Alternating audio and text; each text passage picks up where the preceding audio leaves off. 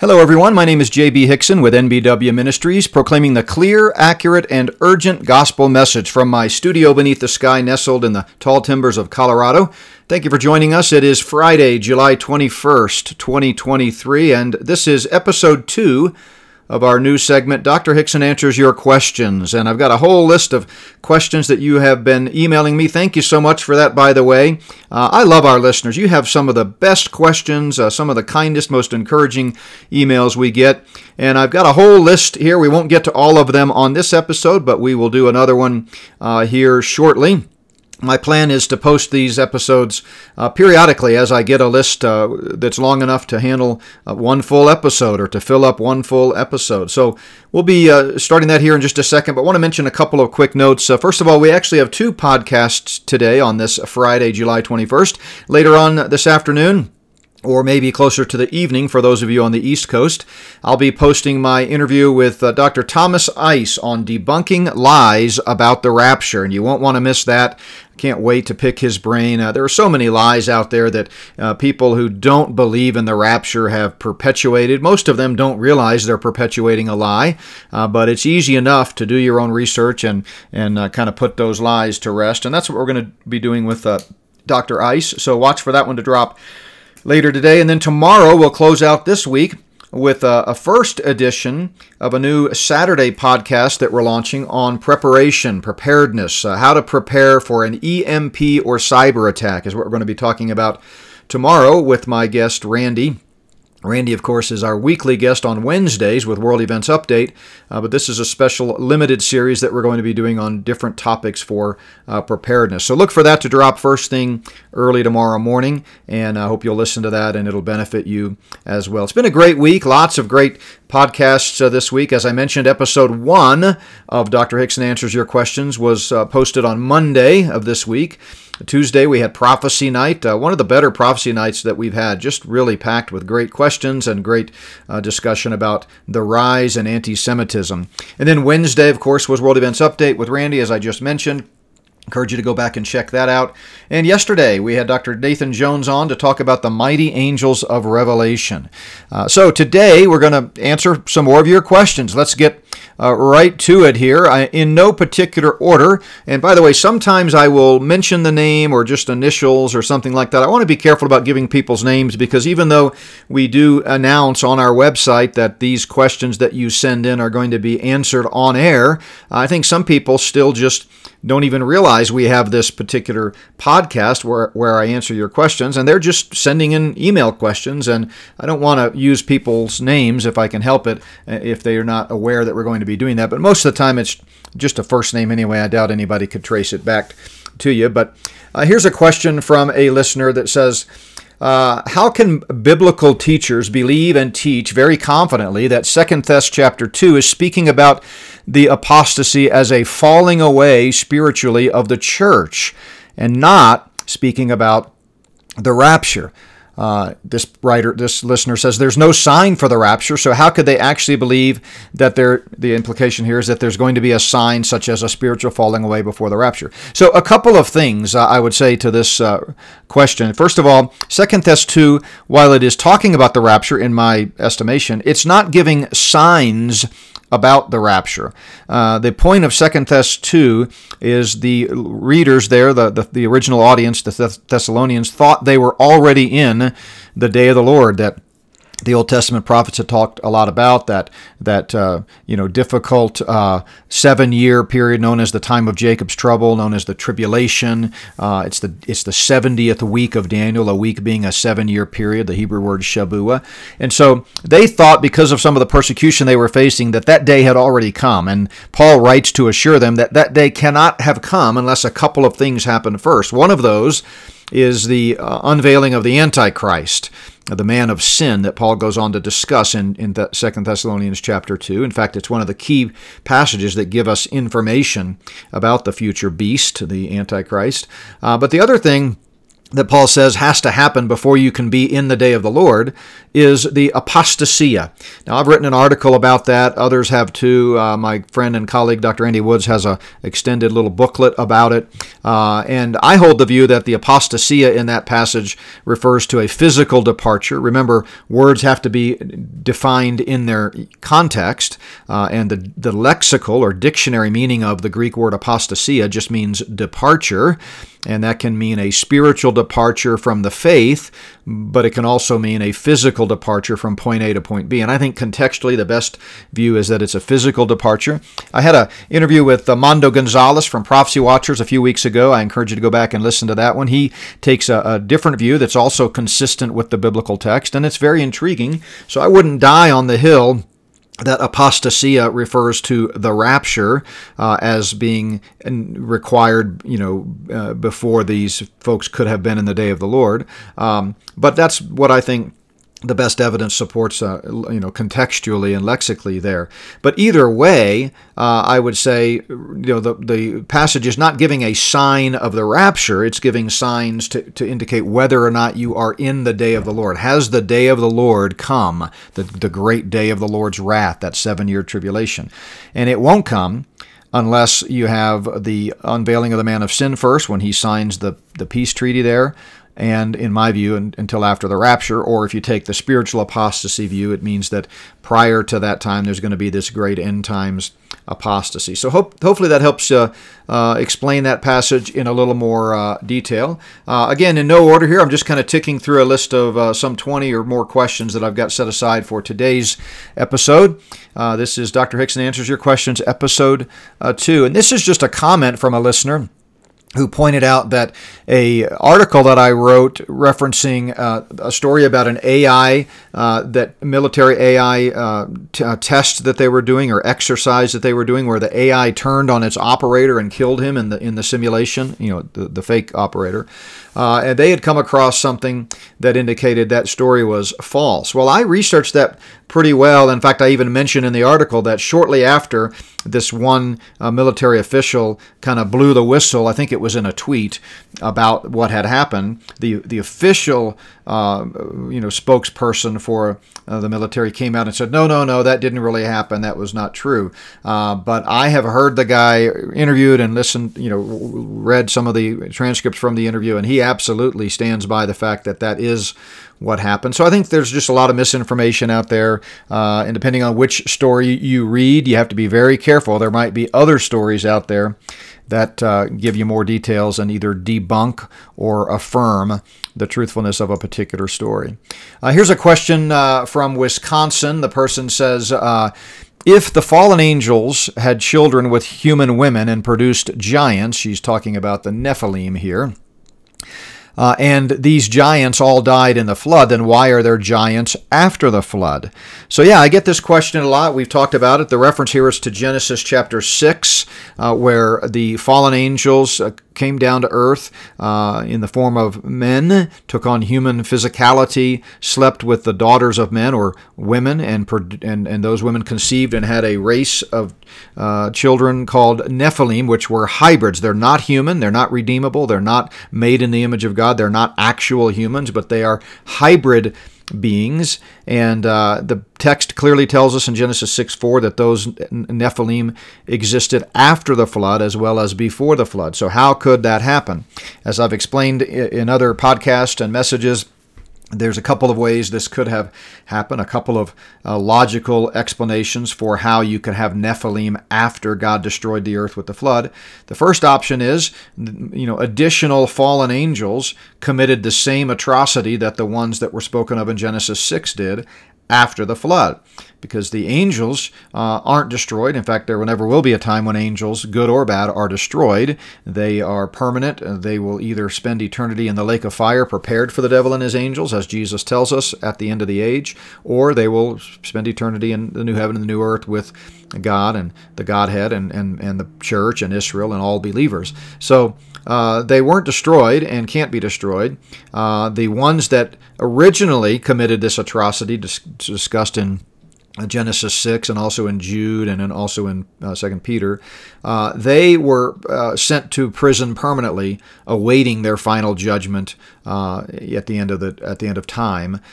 Peter talks about them being in Tartarus, permanently imprisoned there. The book of Enoch also talks about this, even though the book of Enoch is not inspired scripture. It kind of, in this case, actually agrees with what Scripture tells us about those angels. But there's nothing that would preclude another set of fallen angels trying to do the same thing after the flood. So that's one way we could end up with Nephilim after the flood.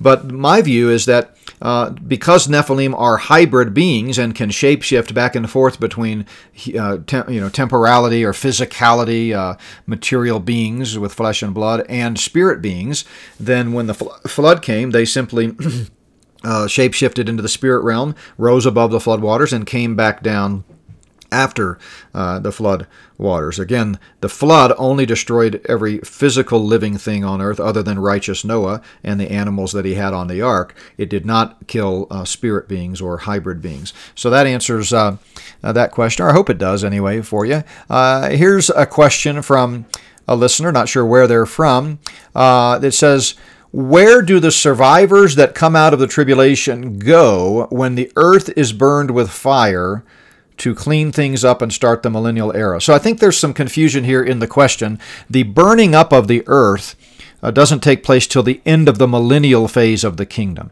That's when the old heaven and the old earth are burned up with fire. Peter talks about this. And the old heaven and old earth shall be no more. It's under the curse of sin. God recreates a new heaven and a new earth at the end of the millennial phase of the kingdom, and then that's when the great white throne judgment happens. And at that point, all unbelievers of all ages are cast into the lake of fire for eternity to be tormented day and night forever. And then after that, we go perpetually into the new heavens, the new earth, where there's no sorrow, sadness, night, sin, anything like that. So that's when the burning up happens. But to his question, or this person's question, I'm not sure if it's a man or a woman, as to whether or not, or as to where the survivors that come out of the tribulation go. So there are two classes of people at the end of the tribulation, as there is at any time, and that is a group of believers and a group of unbelievers. At the end of the tribulation, when Christ comes back to establish the millennial phase of the kingdom, all unbelievers are, cast into the everlasting fire at that point, awaiting their final judgment into the lake of fire. And all believers actually inherit the kingdom, and they're the ones that enter the kingdom and populate the earth in their physical bodies. And so that's where, I assume he means by survivors, the believing survivors.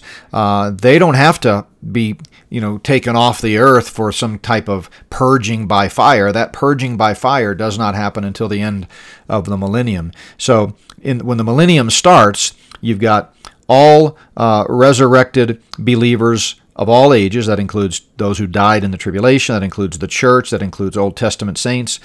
And then you've got believers in their physical bodies who have never died, and these are the ones that survived the tribulation. They didn't get martyred, and they're also the ones that then repopulate the earth during the millennium. But that happens immediately after the tribulation. There will be a cleanup, of course, from the devastation of the Battle of Armageddon, and so that's obvious that people will have to kind of vacate the construction zone, if you will, during that time, but they won't have to leave the earth per se. This next question is, would you please expound on the difference between salvation and redemption? Great question. So, I taught soteriology for many years at the college and graduate levels. It's one of my driving passions. In fact, my first book was on the subject of the gospel, called Getting the Gospel Wrong. And there are many key terms in Scripture that relate to the concept of eternal salvation and that are part of the big picture theologically, things like reconciliation, regeneration, redemption, justification, many different terms like that. And I discuss these in my book. Redemption is one of those words. The word redemption means bought with a price. And Jesus Christ bought our salvation with his shed blood. He paid the penalty for the sins of all mankind. And so the price has been paid. Now, just because the price has been paid does not mean that everyone on earth automatically goes to heaven, because he he purchased salvation with his shed blood as a gift to then freely offer to anyone on earth who will simply receive it by faith. But as with all gifts, it has to be received. You can't simply force a gift on somebody. If someone doesn't want the gift, you can't force them to take it. And so Jesus redeemed mankind. The price has been paid. The penalty has been paid. And now he offers that payment on your behalf if you will simply receive it. If you reject that payment, then you're not going to go to heaven. If you've rejected Christ, if you've never trusted in Him, He didn't force you to sin. We sin of our own free will, and we must receive the gift of salvation of our own free will. We're not forced to be saved. So that's what redemption is. He paid the price. It deals with the atonement. That's another key word related to salvation. He paid the atoning sacrifice as our substitute on the cross. But redemption means bought with a price. Salvation, the other word that this listener asked about, is a general term in Scripture that just means delivered. And as I said a moment ago, all words have to be defined by their usage. Actually, more than half of the time, the word save in Greek, which is the word sozo, the verb, has to do with physical deliverance from some kind of sickness or danger or problem. But of course, it does often, about 42% or so of the time, refer to deliverance from eternal damnation or deliverance unto eternal life. So when we use the word saved in English, especially in a Christian context, most of the time we're talking about eternal life. How can a person have eternal life? So redemption is part of the salvation process. Jesus had to pay the price in order for us to have any hope of being saved, but it's not a synonym for saved. People have been redeemed in the sense that the price has been paid, but again, if they don't receive that payment personally by trusting in Jesus Christ and Him alone, then they are no better off. So I hope that helps answer that question. Let's move on to the next one here. This is a question about the extreme weather. This person is referencing the weather in Colorado, which we've certainly had our share of it, as you know, if you've been listening to our podcast. And they wanted to know, does any of this have to do with the Luciferian geoengineering program? Absolutely it does. I've written about this at length in a couple of books, most recently in Volume 1 of my Spirit of the Antichrist series. By the way, if you're new to the Not by Works Ministries podcast, I encourage you to go to spiritoftheantichrist.org, spiritoftheantichrist.org, and there you'll learn about my two most recent books as we talk a lot about the Luciferian conspiracy and how things are unfolding here on earth to try to usher in the satanic one-world system. But I have a whole chapter in Volume 1 there that you can see as you read the table of contents on that website that deals with geoengineering. Geoengineering is the intentional tinkering with the planet, with the ecosystem, spraying things in the air. And I tell you what, there is no shortage of chemicals and detrimental, dangerous substances that is being sprayed in the air if you just look up. And I've talked about this recently in my Tuesday night prophecy night. We did a whole episode of that early on about how the stage is being set using this geoengineering. So there's no question. Historically, I've documented this in the book going back decades, going back to even before the Vietnam War and during the Vietnam War. They can manipulate the weather. They can control hurricanes. They can steer them. They can create earthquakes. They can create rain easily. They can make it rain and make it have a drought. They can create fires. And to what end, you might ask? Well, you'll have to read my book to I give some of the answers in there to that. But in general, it's part of a depopulation program that the Luciferians are hard at work trying to push here on earth. Here's another biblical question about 2 Corinthians chapter 13 and verse 5. Great question. I love questions that deal with sometimes difficult passages of Scripture. 2 Corinthians 13:5, Paul says this, and by the way, coincidentally, I'm going to be addressing this verse, and it is a coincidence. I didn't realize till I got up this morning and started looking through these questions that someone had asked about this question, but I'm going to be dealing with 2 Corinthians 13:5 as part of my message in Nehemiah on Sunday at Plum Creek Chapel. So you can listen to this answer in more detail at that time. But Paul says in 2 Corinthians 13:5, examine yourselves as to whether you are in the faith. Test yourselves. Do you not know yourselves that Jesus Christ is in you, unless indeed you are disqualified? So this is a sanctification passage, not a justification passage. Paul is not saying that we should examine ourselves to see if we are really a Christian. In fact, the Bible never tells us to look at our behavior as a test to see whether or not we're going to heaven. Our hope of heaven is based upon the empirical promise of Jesus Christ, who said, I give you eternal life and you shall never perish. So we don't look to our behavior to confirm whether we're a Christian. If we did that, we would doubt our salvation every day because we sin every day. We still have a sin nature, that fleshly nature that leads us to do bad things. The goal of the Christian life as a believer is to walk in the Spirit and not after the flesh. Paul describes that struggle in Galatians chapter 5 and also Ephesians 5 and 1 Corinthians 6 and other passages. So when he's saying here, examine yourselves to see if you're in the faith, he's hearkening back to something he told them earlier in this same letter when he said that you should walk by faith. And so one thing we do want to ask ourselves regularly is, am I living by faith? Am I walking in the faith right now? In this moment, am I in faith? Not am I a Christian, am I in faith? And when he says that you might be disqualified, the word disqualified, which Paul also applies to himself at times, does not mean unsaved or go to hell. It means, it's the Greek word adokimos. It means to fail the test. Dokimos is to pass the test or to be approved. Adokimos, the negator right there at the beginning, and the negative prefix, adokimos means to fail the test, or you've not passed the test. When we're not walking by faith, when we're living in the flesh, walking by sight, we've failed the test. We're not going to be rewarded for that. We're not going to be blessed for that. James says, blessed is the one who not only reads the Word, but does the Word of God.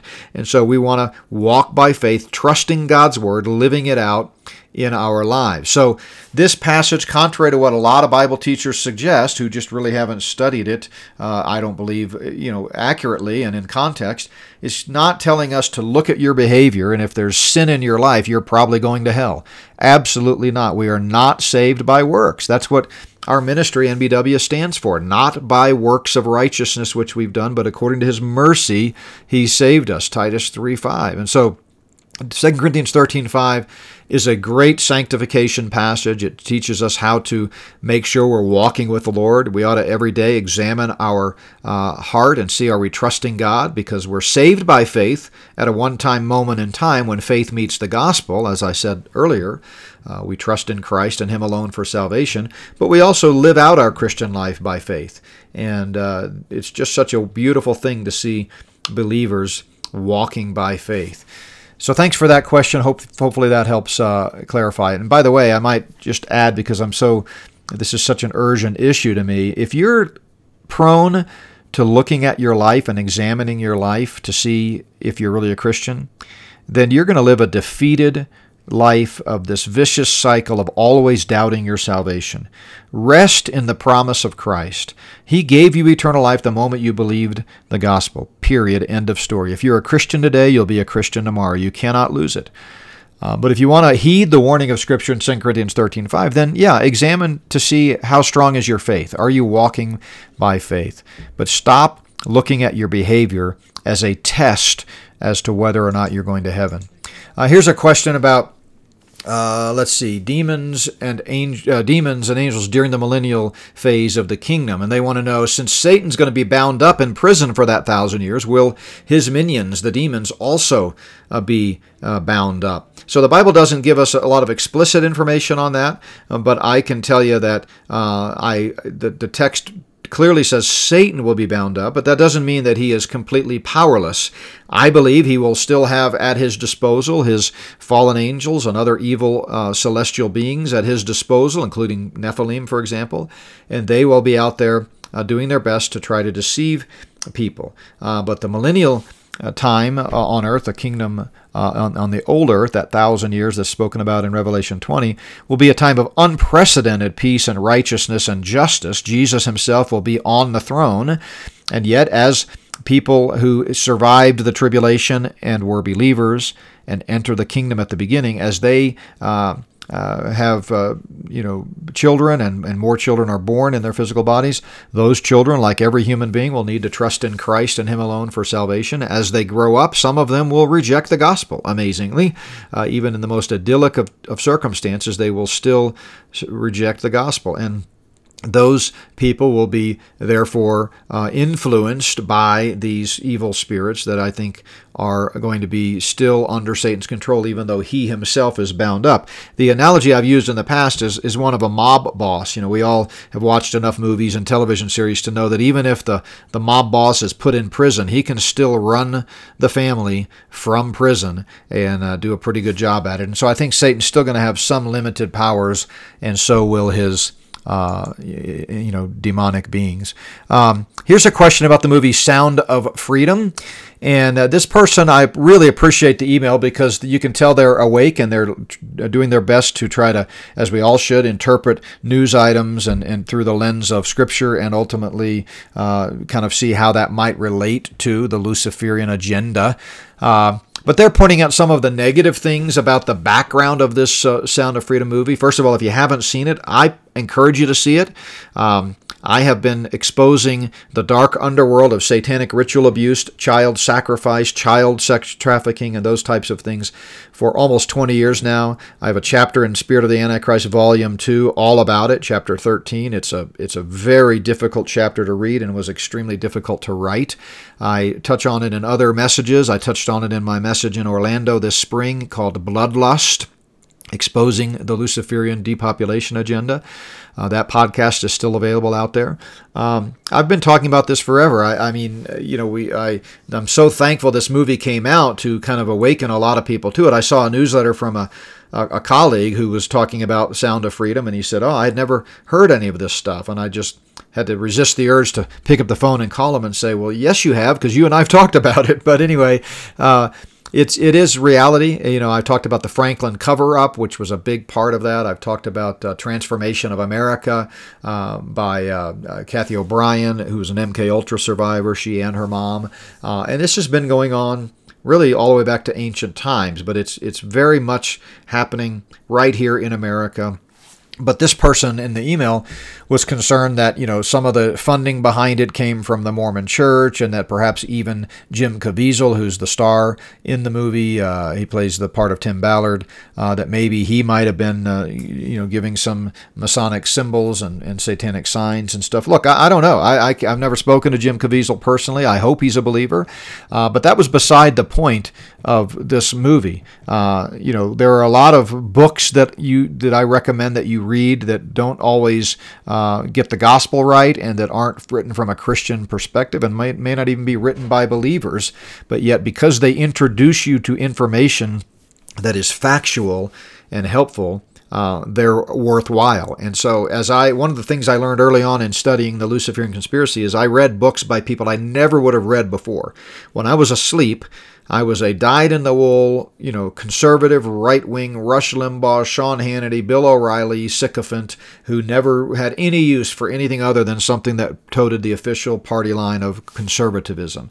And therefore, I missed out on a lot of information because the media is controlled, the publishing industry is controlled. So if you got to read books written by alternative publishing companies that expose a lot of the lies. Like, for example, one that just comes to mind as I'm talking here is books by Baker. I forget his first name. I think it was James Baker.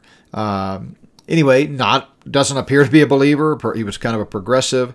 Or also Webster Tarpley is another one. Very much a unbeliever, as best I can tell from his own testimony, and certainly liberal in his worldview, and yet an incredible researcher who gave a lot of factual information exposing some of the dark side of the Bush dynasty. So those are the kind of things that I think are important. So my recommendation of this film is in no way recommending maybe some of the bad actors that are behind it.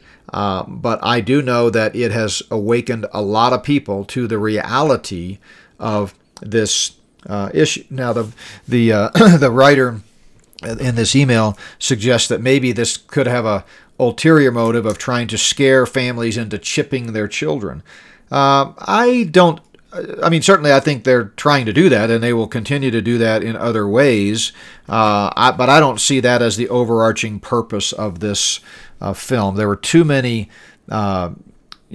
factual things exposed in the film that served as a detriment to the Luciferians for them, I think, to have used it in that way. Don't get me wrong. I think they're pushing chipping your children and those types of things. But I don't. I just think the movie actually helped awaken people to this dark underworld coming out of Hollywood and Washington, D.C. By the way, if you've watched the movie, you notice that they tried to center it there in Colombia. It's based on a true story, and that's where the story takes place. But I don't want anyone to get the impression that this is just, some problem that's happening in other countries or in third world countries or something like that. It is a serious problem, and it is absolutely happening right here in America. In fact, America is really the tip of the spear of it. Here's a question someone asked about. They said they heard Randy and me talk about different places to get prescriptions.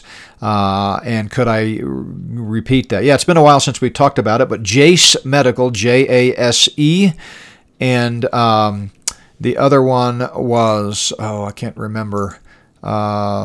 Duration Health. We've ordered from both of those companies, Duration Health and Jase Medical, Jase, are great alternative places to go to get prescriptions. You do a simple video meeting with a doctor, telemed type thing, and then you get a prescription. It comes directly to your house in a regular prescription bottle just like you got it from Walgreens or something. And it's a great way to stock up on antibiotics and other medicines that you might need. So I encourage you to check that out. So here's a question from someone asking on behalf of someone else who is a Jewish friend, and they asked several questions about the history of Judaism, which of course we get straight from Scripture. The first question is, are we, the Jews, waiting for a human-like Savior in the form of a deity? And the answer is absolutely yes. Now, most Jews, especially today, have long ago forgotten and forsaken that promise of God, but God's Word absolutely promises in Daniel that one like the Son of Man, meaning he's God, but he comes in human form, is going to come, and he's going to take the throne of David forever. All of the Old Testament prophets speak about this. The father Abraham, the father of the Jewish nation, was given an unconditional promise that ultimately his seed would be the Savior of the world and would set up a kingdom that can never be destroyed. And that seed, the New Testament tells us, is Jesus Christ himself ultimately. And so there's no question that the Jews will get a kingdom, and it will be ruled by God in the flesh. And next question from this person was about why, if God is all-powerful, would the Savior be human-like? Well, that's a great question. He had to be human-like because the penalty for sin is death. And when humanity sinned, humanity had to die. Somebody had to pay the price. And so Jesus Christ, as the only perfect human being, the only human being that ever walked the earth who never sinned, took the sins of the whole world upon his shoulder and paid the penalty for that sin. The Bible tells us in 1 John 2:2 that Jesus is the propitiation for our sins, and not for ours only, but the sins of the whole world. John 3:16, Jesus said, God so loved the world that he gave his only begotten Son, that whoever believes in him shall not perish, but has everlasting life. And so Jesus satisfied God's wrath against mankind when he died on the cross. That's what propitiation means, to satisfy the wrath of God. And so he had to be a human because, every sacrifice has to be chosen among men, and Jesus is the once-for-all sacrifice. As John the Baptist announced, Jesus is the Lamb of God who takes away the sin of the world. The next question is, why does God need a representative? Well, he doesn't need a representative today. We have unmitigated access directly to God. We can march right into the throne room in heaven because of the indwelling Holy Spirit. That's what happened when Jesus died on the cross. He rent that veil in two, opening up access to the Holy of Holies. Now, in God's divine design, for a period of time in Jewish history, they went through human mediators, the priests, the Levitical priesthood and the Aaronic priesthood. But today we don't have to do that. And Jesus Christ is not so much God's representative. He is God himself, God in the flesh. God eternally exists in three persons, Father, Son, and Holy Spirit. And so Jesus is God. He said himself, I and my Father are one, John 10, verse 30. And then he said, what action is he going to take to save us? Well, that's a great question. He's already taken that action when he walked up the Via Dolorosa, died a cruel death, having been scourged, crowned with thorns, and then hung on a cross, placed in a borrowed tomb, and then on the third day he arose from the dead, defeating death, hell, and the grave, and therefore nobody else has to die eternally and spend eternity in hell. And I've said many times that if you are born only once, you will have to die twice. If the only birth you've ever experienced is physical birth from your mother's womb, then when you die, you'll die not only physically someday when you go the way of all flesh, but there is a second death that awaits you, and that's an eternal death in a literal place of torment called hell. But the good news is, if you are born twice, you only have to die once, because there is a second birth that Jesus told Nicodemus about, a leading Jewish teacher of his day who met with Jesus by night and asked him some poignant questions, and Jesus told Nicodemus that you have to be born from above. You have to have a second birth.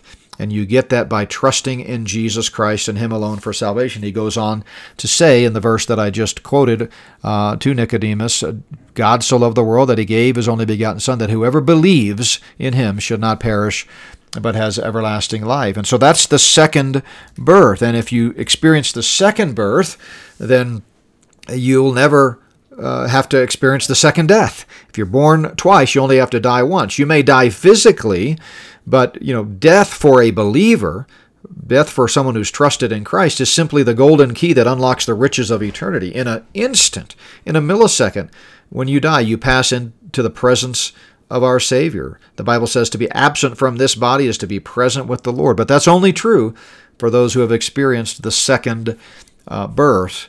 And so I hope that this listener gets the questions that I just answered back to his friend, and hopefully he will recognize his need for a Savior, and that Jesus Christ is in fact the Savior. The Bible tells us in John 3:36, he who believes in the Son has everlasting life.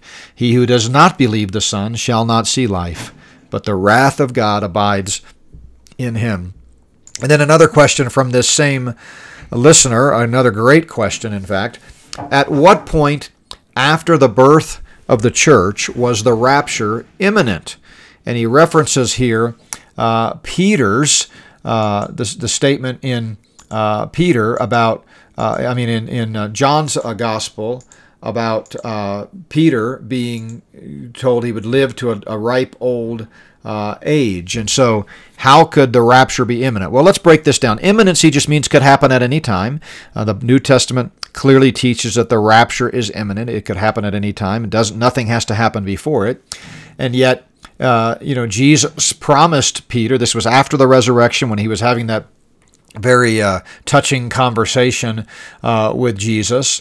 And he explains to Peter, let me call it up on my computer here. He says to Peter, most assuredly I say to you, when you were younger, you girded yourself and walked where you wished. But when you are old, you will stretch out your hands, and another will gird you and carry you where you do not wish. And it's a prophecy that Peter was going to die by Roman crucifixion. And indeed he did. We know that from the early church fathers like Eusebius and others, that Peter was hung on a cross. And so that's really what Jesus was saying there.